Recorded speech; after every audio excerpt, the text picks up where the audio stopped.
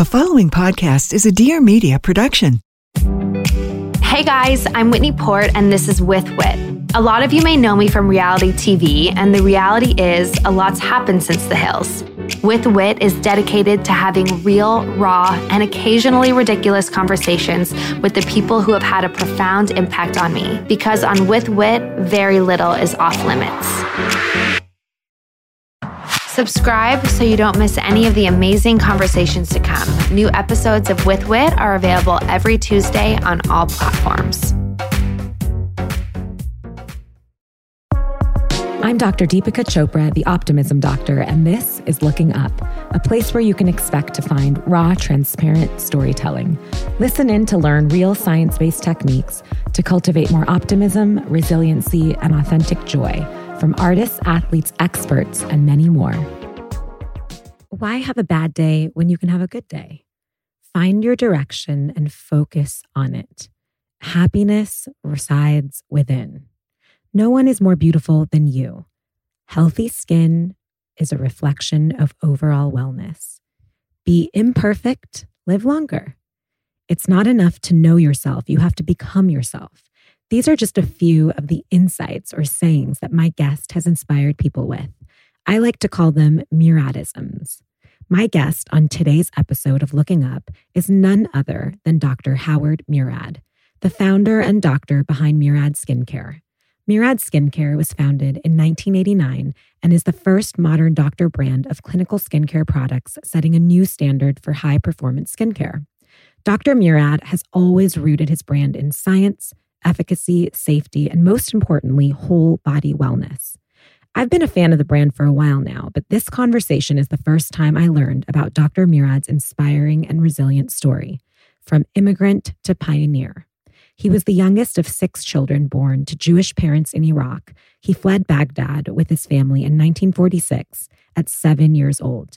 Leaving everything behind to start a new life, the family of 8 squeezed into a tiny 600-square-foot apartment in Queens, New York. He shares with us how he continues to build an optimistic mindset and how he turns obstacles into opportunities, and what optimism has to do with failure, risk-taking, and the importance of truly honoring yourself. Well, welcome to Looking Up. And the way that we start this podcast is a little intro section that I like to call Looking In. And it's basically just a series of short rapid fire style questions just for myself and the audience to sort of get to know you a little more intimately.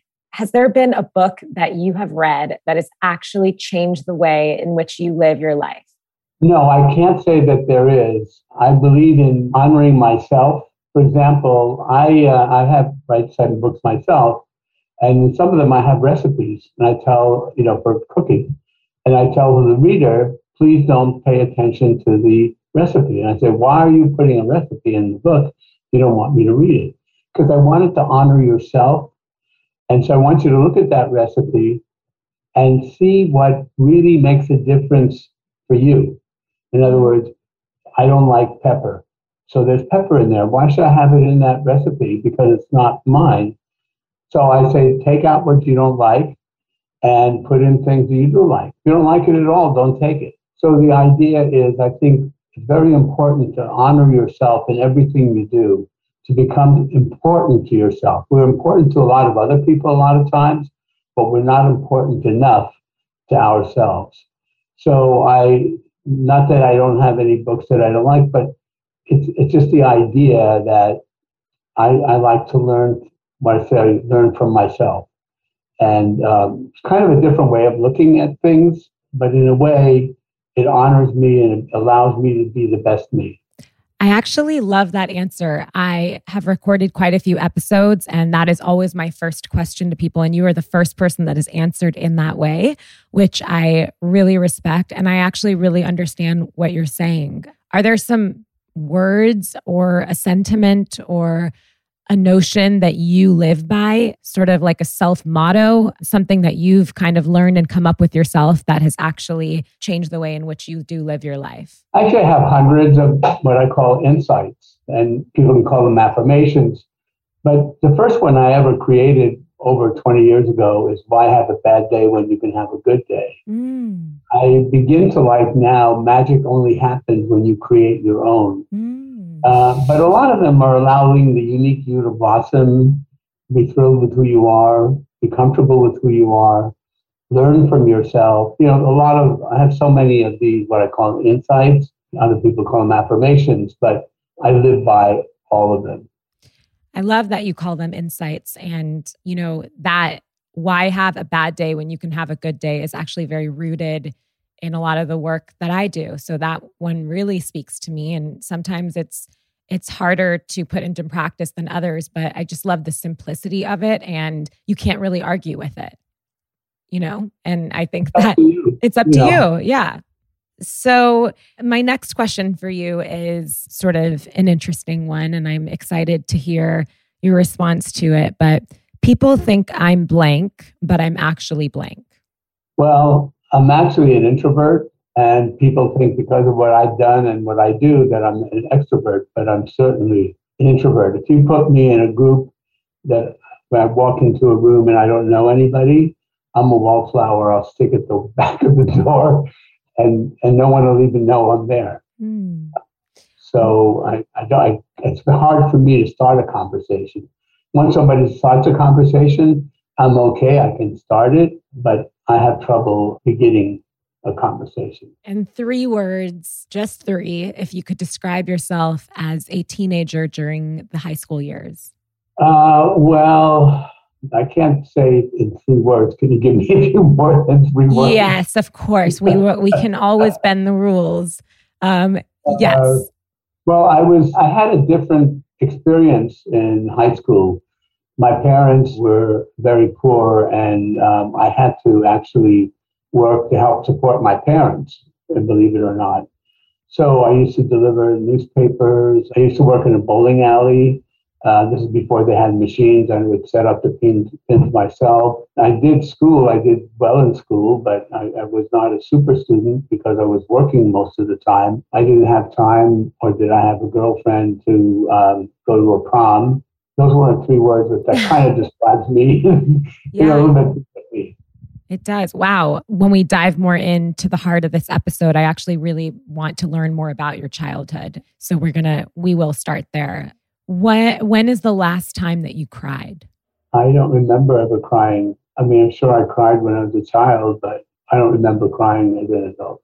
And I've had very sad experiences, like we all have, but that's in the family and things like that. But I don't recall crying. Is that something that you find conscious, or how do you explain that? Not really ever crying? Well, I always look at the positive. I use things like another one of my insights is turn obstacles into opportunities. I always want to look at the positive. I don't want to fear any failure or anything like that. I want to feel that things will be better. In a way, that's how I feel. I have a positive attitude. Have you always been that way, like since a child, or is that something that has been more of a learned sense of optimism? I think I got it from my father. I'll tell you an interesting story about him. We immigrated to the United States when I was a child. I was 7 years old. And my father, we came from Iraq, and my father had a business there, and he lost all of his money. And he ended up in his late 70s as being a messenger in Manhattan. In those days, he earned 75 cents an hour, which was minimum wage, and there was no fax or email. So there was a paper to be taken. It would go from one office to the other. That was his job. And he spoke in broken English. He understood and so on. And one day, he was working minimum wage. He couldn't have had much money or anything. He got mugged on the subway on the way home. And we lived in a 4th floor walk-up, and he walked up all the 4 steps, and we came to the door and opened the door and said, "Oh my gosh, what happened to you? You're bleeding. Where are your glasses? What's going on?" He says, "Don't worry, it's okay. My left leg still works." And to show you that kind of upbringing, I think that's where it came from. Wow. I mean, that's his attitude, and obviously my father. Wow, that's actually incredible. That's an incredible story. Well, I feel like my last question for you in this little series is going to be something that I feel like you are very used to answering from the little things that I've heard so far. What are 3 things that have brought you joy today? Well, being on the air with you, of course. And actually, I woke up this morning and I had breakfast with my wife, and we had a nice talk and conversation, and it was a beautiful beginning of my day. And the fact that it was okay that my iPod didn't work because it was fine. You can still hear me. Yeah. Okay, well, thanks for answering. I almost said playing the game with me, but it's a fun little way in the beginning. And to be honest, again, most of your answers are answers that are really unique. And I often hear sort of a pattern in these. And I think that some of your answers were true outliers, which now I'm just even more excited to delve into this chat with you. I really do want to start. I think most people out there have heard of the brand Murad. I don't think many people know the heart and the man behind Murad. So this interview is really, really, really interesting and an exciting one for me. And we can't really obviously talk about the heart and the man behind Murad without really understanding who you are and where you came from. And I'm just now fascinated by this sort of attitude, really, truly, and it sounds very authentic to me because I talk a lot about optimism and the authenticity of it. And oftentimes it doesn't look like just slapping a bumper sticker on things and sort of negating how you truly feel, which sometimes is an emotion that doesn't feel good. But when I see you and I hear you and these stories and your insights, it's pretty incredible because I actually believe it. And I know you believe it. And it feels really authentic. And I think it's true, but probably being brought up with that type of mentality, like the story you just shared with your father. I'm wondering, do you have siblings? I'm the youngest of 6. And are all of your siblings, do they all share a similar? I'm very fascinated by, things like innate behavior, learned siblings, twin studies. So I'm just like, tell me about your siblings, and do many of them, most of them, or none of them share that same optimistic attitude that your father seems to have, and you absolutely do? They do, but not to the extent that I have. They do have a positive attitude by and large, and they've lived, very, very good lives. And I would say, yes, they do have the same thing. And I think we can commiserate because we understand each other very well. What do you think makes yours more intense, or sort of if there was a spectrum closer to sort of that example of someone, your father, being literally robbed and beaten and saying, "Oh, don't worry, my left leg still works." Yeah. Why do you think you possess that more so than maybe some of your siblings? I'm a risk taker.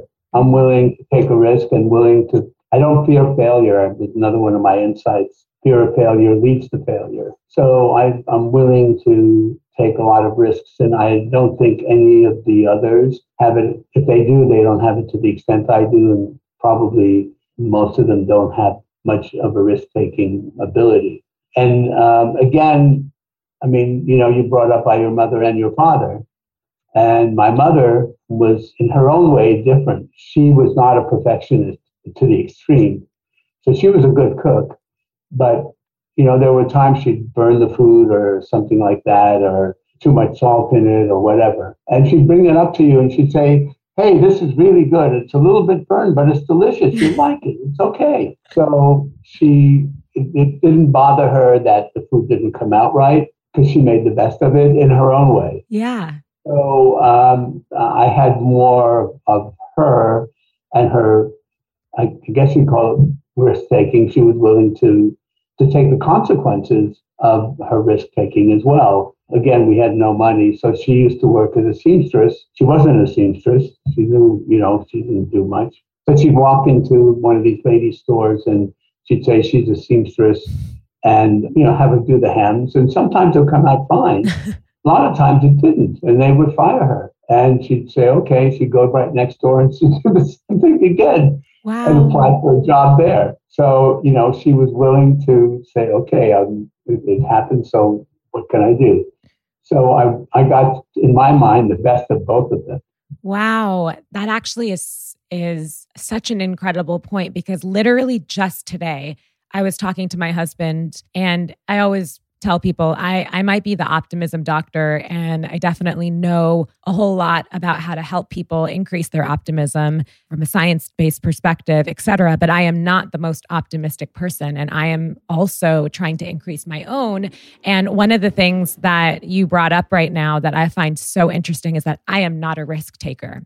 And I actually think my risk aversive sort of mentality, I take risks sometimes, but very cautioned.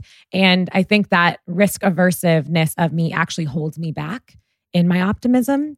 And it's sort of the work that I have to do, because there is that sort of, whether it's fear of failure or just fear in general of something, not going right. And sometimes it's not about failure, but it's about, being hurt physically, or, I was never that kid that was, jumping all over the monkey bars. And my son, my older son, is definitely more cautious. And it's absolutely because I was literally always saying, be careful, be careful, be careful, be careful.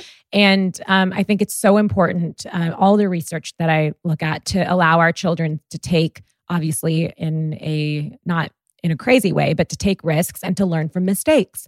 And we learn the best through our mistakes. But I love the example also of your mom, trying to get a job and saying, I'm a seamstress, even though she wasn't a seamstress, but knowing that like she could figure it out. And if she didn't, and it didn't go well, she persevered. And so there's that, like, I'll just get up and keep trying. But there is this aspect of, if it doesn't exist, but I want it to exist, I'm going to make it exist. And having that confidence to just say, I can do this. And guess what? I do this, And so I think that is really, really, really important for many people to hear as well, even people starting their own businesses. And this obviously touches a lot on the idea of imposter syndrome and just not ever feeling like, who's to say who a seamstress is, really, when you think about it. If you sew, are you a seamstress, or do you have to have some level of... So I think that's so interesting, and just, I love your insights. I hope that we hear many more throughout this. But so walk me through this child that we're getting to know right now, and, delivering newspapers, working in bowling alleys, this very strong mentality that things are going to be better, things are going to be okay. How do you get into beauty? Or dermatology? I wish I could tell you, but it's going through a lot of failures. Actually, in college, I wanted to be an engineer, but I didn't do very well in statistics and in math. So my older brother, who's a pharmacist, said, you like science, why don't you become a pharmacist? And so I switched to pharmacy school. And along the way, I really felt like I wanted to be a doctor. And in this case, I had fear that I wasn't good enough. I said, those other people are probably smarter than me and whatever, because my grades were good, but they weren't, wonderful. And the reason for that, I was working all the time and had other things to do too. And then I decided, well, what the heck? I'll apply to medical school. If I don't get in, I won't get in. But it had to be somewhere where I could earn money while I was there, because I had no money to go to school. And I got my license for pharmacy in California, because California at that time paid $5 an hour, which is a long time ago for a pharmacist, and New York only paid $3. I had to pay for my tuition, my room and board, and everything, along with going to medical school. So I applied to a school in California, got accepted, and I worked nights. And the first year was where I had to make more, so I'd have a reservoir a little bit. And so the first year of medical school was didactic, and we had the summer off. And so that summer I worked as a pharmacist, but I worked from 11 in the morning till 7 at night in one pharmacy. And then I'd go back to where I was staying, and it was sort of halfway between the two pharmacies, and I'd take basically cat nap, and I'd come back and work 11 at night till 7 in the morning. Wow. And I did that 5 days a week. And then on the weekends, I had another pharmacy where I worked 9 to 5 or something like that. So it was, okay.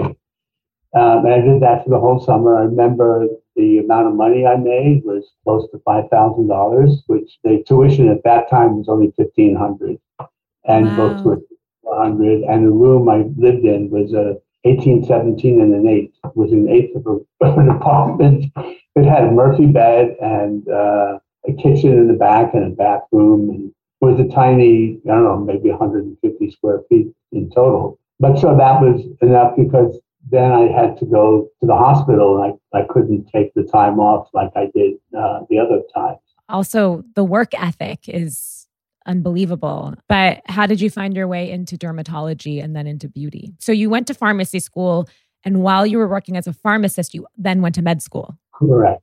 And again, that was also different. And again, I have a saying, make your mark on the canvas of life and let it direct you. So the canvas of life was science, I guess, in a way. And when I finished medical school, I wanted to be a surgeon. So I finished medical school in 1966. And at that time, we had the war in Vietnam, and I was drafted in the Army. And Uncle Sam had the goodness of his heart to send me to Vietnam because he thought I needed to learn some surgery.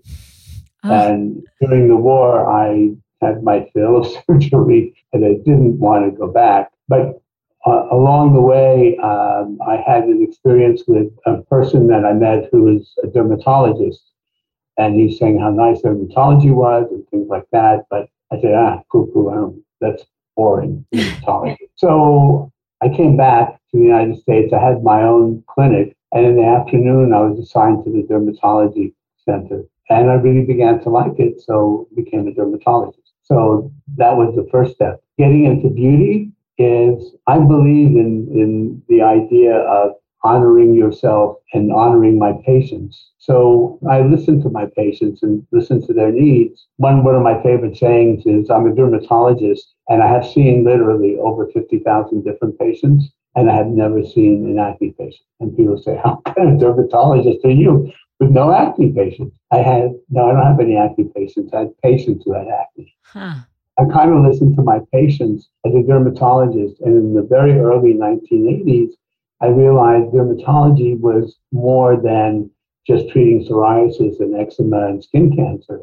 And I actually had an esthetician and an electrologist work in my medical practice. And then a couple of years later, I decided that I wanted to go further.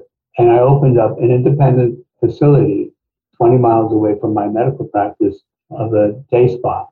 It was called A Sense of Self, understanding what we talk about now, self. And there I had the estheticians follow me for 30 hours minimum before they could work in the spa.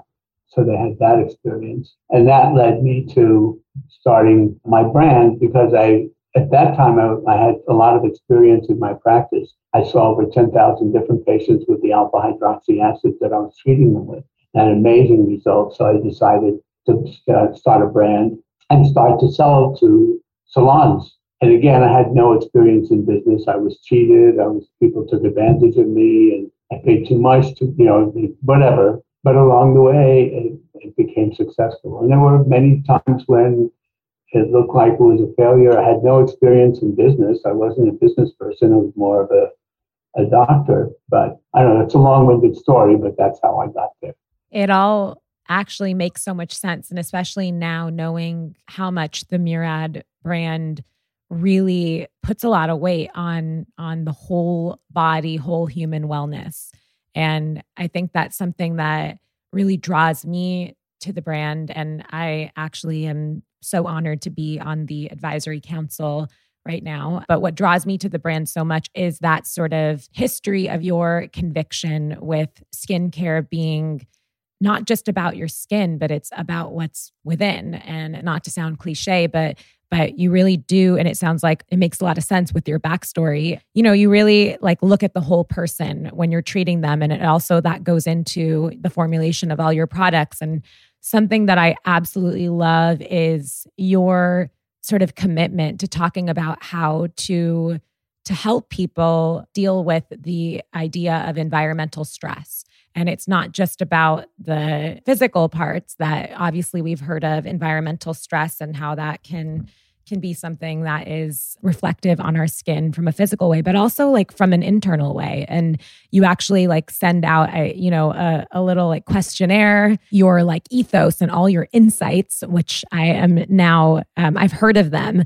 called from your team, like Muradisms and insights. I totally get it now. You've already dropped like 10 or so on this episode, and I am eager to learn more. They just kind of roll off your tongue and they make you think, and it's just such a realistic but beautiful way of life. Are there any rituals or wellness practices, and they could involve skincare, of course, because I think that's part of it, but that you personally practice every single day? And obviously, I'm sure that's evolved, but currently right now, what are you doing in your day for wellness?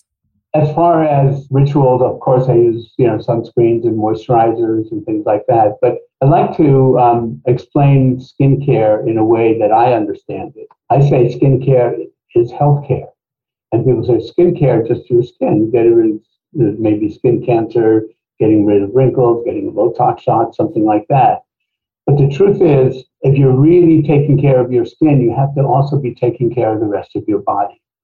So if I were to ask you or anybody, is your skin drier today than it was 10 years ago? I think the answer would be yes. The fact of life is we go from a state of full hydration to less hydration. There are over 300 different theories of aging, and the final common pathway of every single one of them is that we go from a stage of full hydration to less. So we get drier as we get older. Now, one of the ways we get drier is our skin gets damaged from the sun, the environment, the pollution, and so on.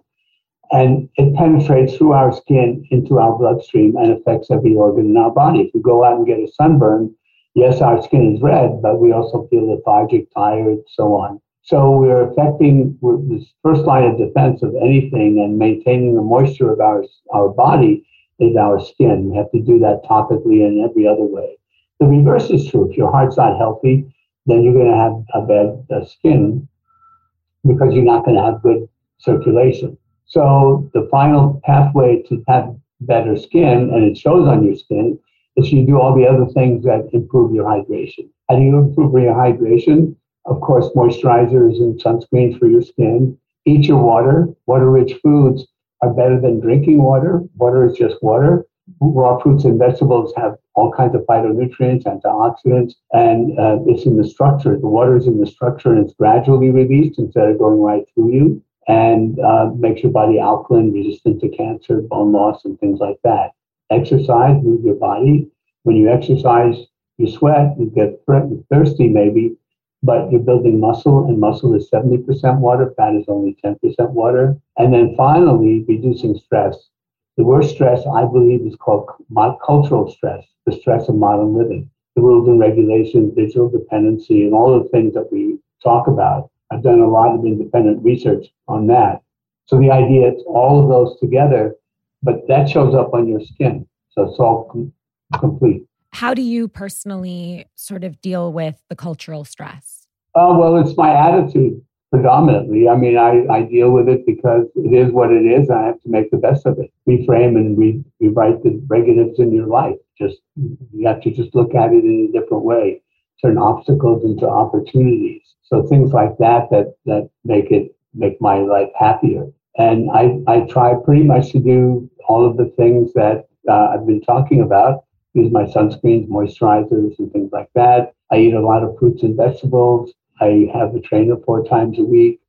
And I understand the stress of modern living, cultural stress, and I try to use my computer less.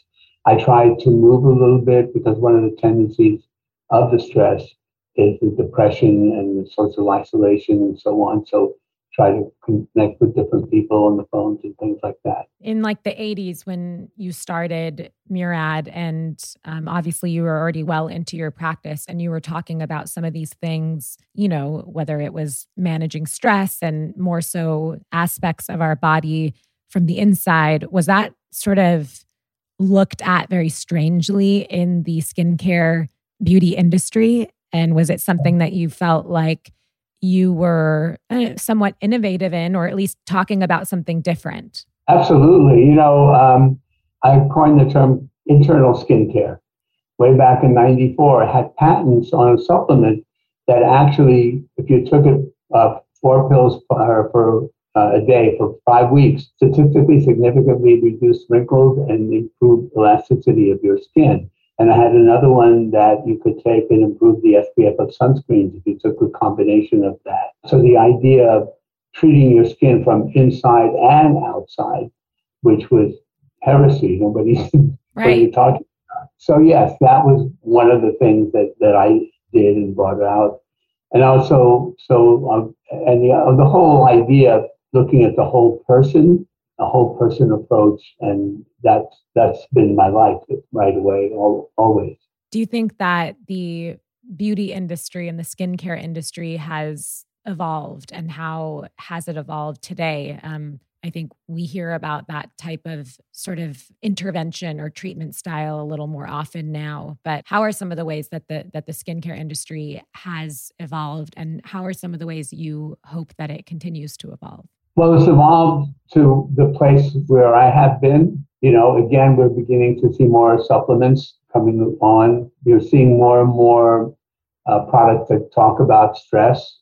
I don't think as much as we really need, because the real stress, the real problem with our society is what I call cultural stress, the stress of modern living, because it's constant, pervasive, ever increasing, and it's never going away. So the idea of managing that stress, because it's something like if you break your arm, you get stressed, you go to the doctor, you get it fixed. Right. You can't fix cultural stress because people are going to try to make you more perfect, because you have to answer all of those questions and you have to know everything. Everybody is better than you in a way. Feel like a failure. So you have to understand this is what it is, and I have to adjust to it and make the best of it and understand how I can transfer some of that. I also think part of the cultural stress, along with all of that, and actually it is very prominent in skincare, is this just wave of saturation and choices and overload of information. Of one hand, everybody has a platform. So you hear, this is really bad for you, or this is good for you, or this is the magic fix, or this is it, or that's it. And you weeding out and making, it's decision fatigue. But really this idea that I talk about a lot, which is we've kind of lost, it's not that we've lost it, but there's a harder relationship we have between ourselves and our intuition now. And we have a lot of decision fatigue. And within the skincare world, what are some good ways that people can kind of weed through the fluff and really get to what they need and what's right and what's good for them? How can we any tips on that that we should look for in brands? Well, I think the important thing is trust yourself and don't emulate. Don't try to do what somebody else does. I mean, you know what's good for you if you just pay attention to yourself. Right. So you look at a brand and you say, okay, what does it stand for? Is that something that I also believe in? And if you see a difference when you're using the products, then that's going to be helpful. Then that's important. And I think it's that more than anything. It's you have to trust yourself and not just because a lot of people will say, use this product because in 5 days you'll do X, Y, and Z. Or X, Y, and Z celebrities using it. So it must be right. Must be good. So again, it all goes back honoring yourself. Be thrilled with who you are. Remember to wear your crown because you deserve a crown. And pay attention to yourself. I have a questionnaire for my patients. And the first question is, who's the most important person in the world to you?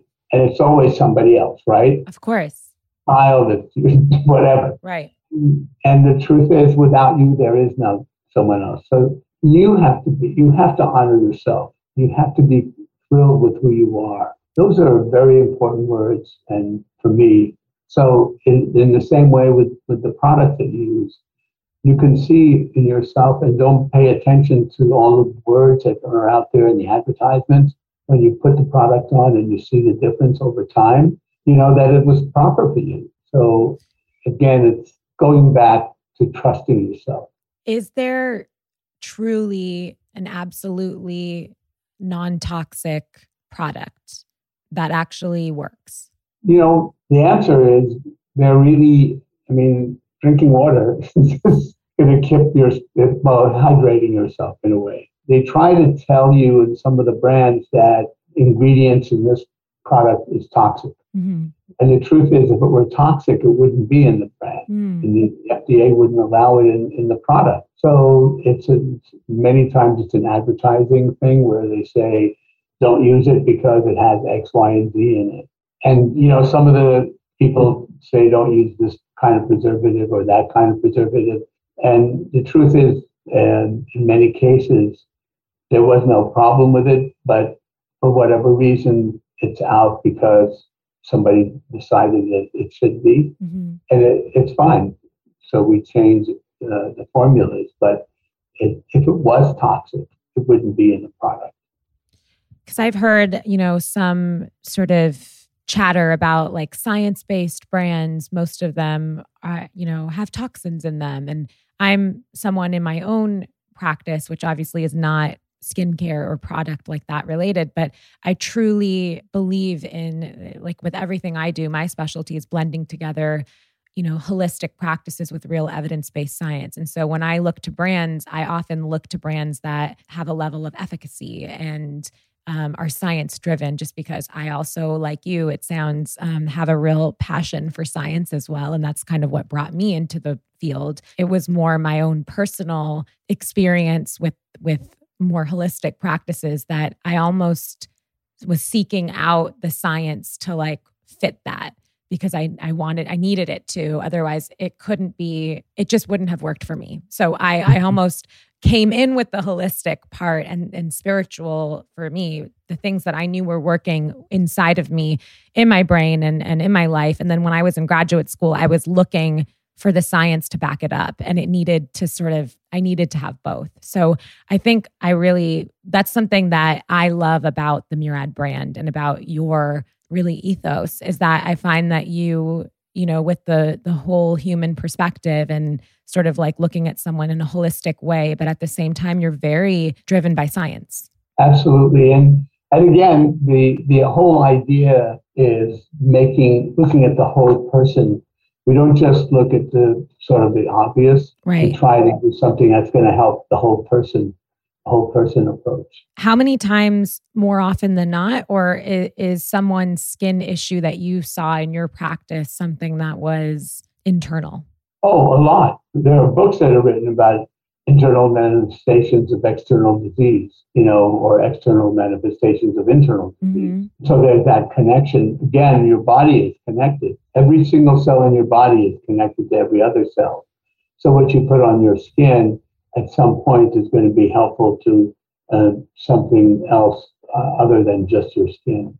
Do you have a favorite Murad product? You know what? I don't. My answer to that question, because I've been asked that once before, is it hasn't been created yet. I love that.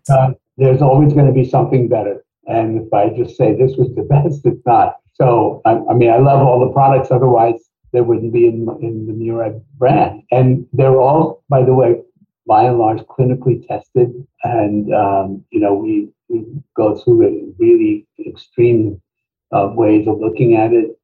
We go through understanding not only the product, but the consequences of it and what it does topically and in other ways as well. Because some of the questions that we ask is, how does it make you feel? Mm-hmm. Not just what does the skin look, but how do you feel when you have it on? Because some of the things about what our products do is encourage that sense of feeling better.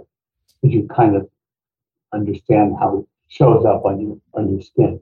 I actually have been someone personally that has had a really tough time finding sunscreen that doesn't feel greasy to me, because I like feeling clean. And so when things are really like oily on me, it just doesn't sit right. I feel like I have to wash my face right away, or because I obviously have a very specific tone and color to my skin, a lot of the sunblocks are super white and that just doesn't work for me. But recently I was given a sunblock from Murad and it just like goes on very, very lightly. But I finally found a sunblock that I actually really like, which was a big problem because I wasn't using it every day and I knew how important sunblock is. But I just didn't like the way, like when you say you have to like the way it makes you feel and you have to like putting it on. And this one just is so light and it doesn't have the consistency of the sunblock that I have tried. So that's my favorite product from Murad.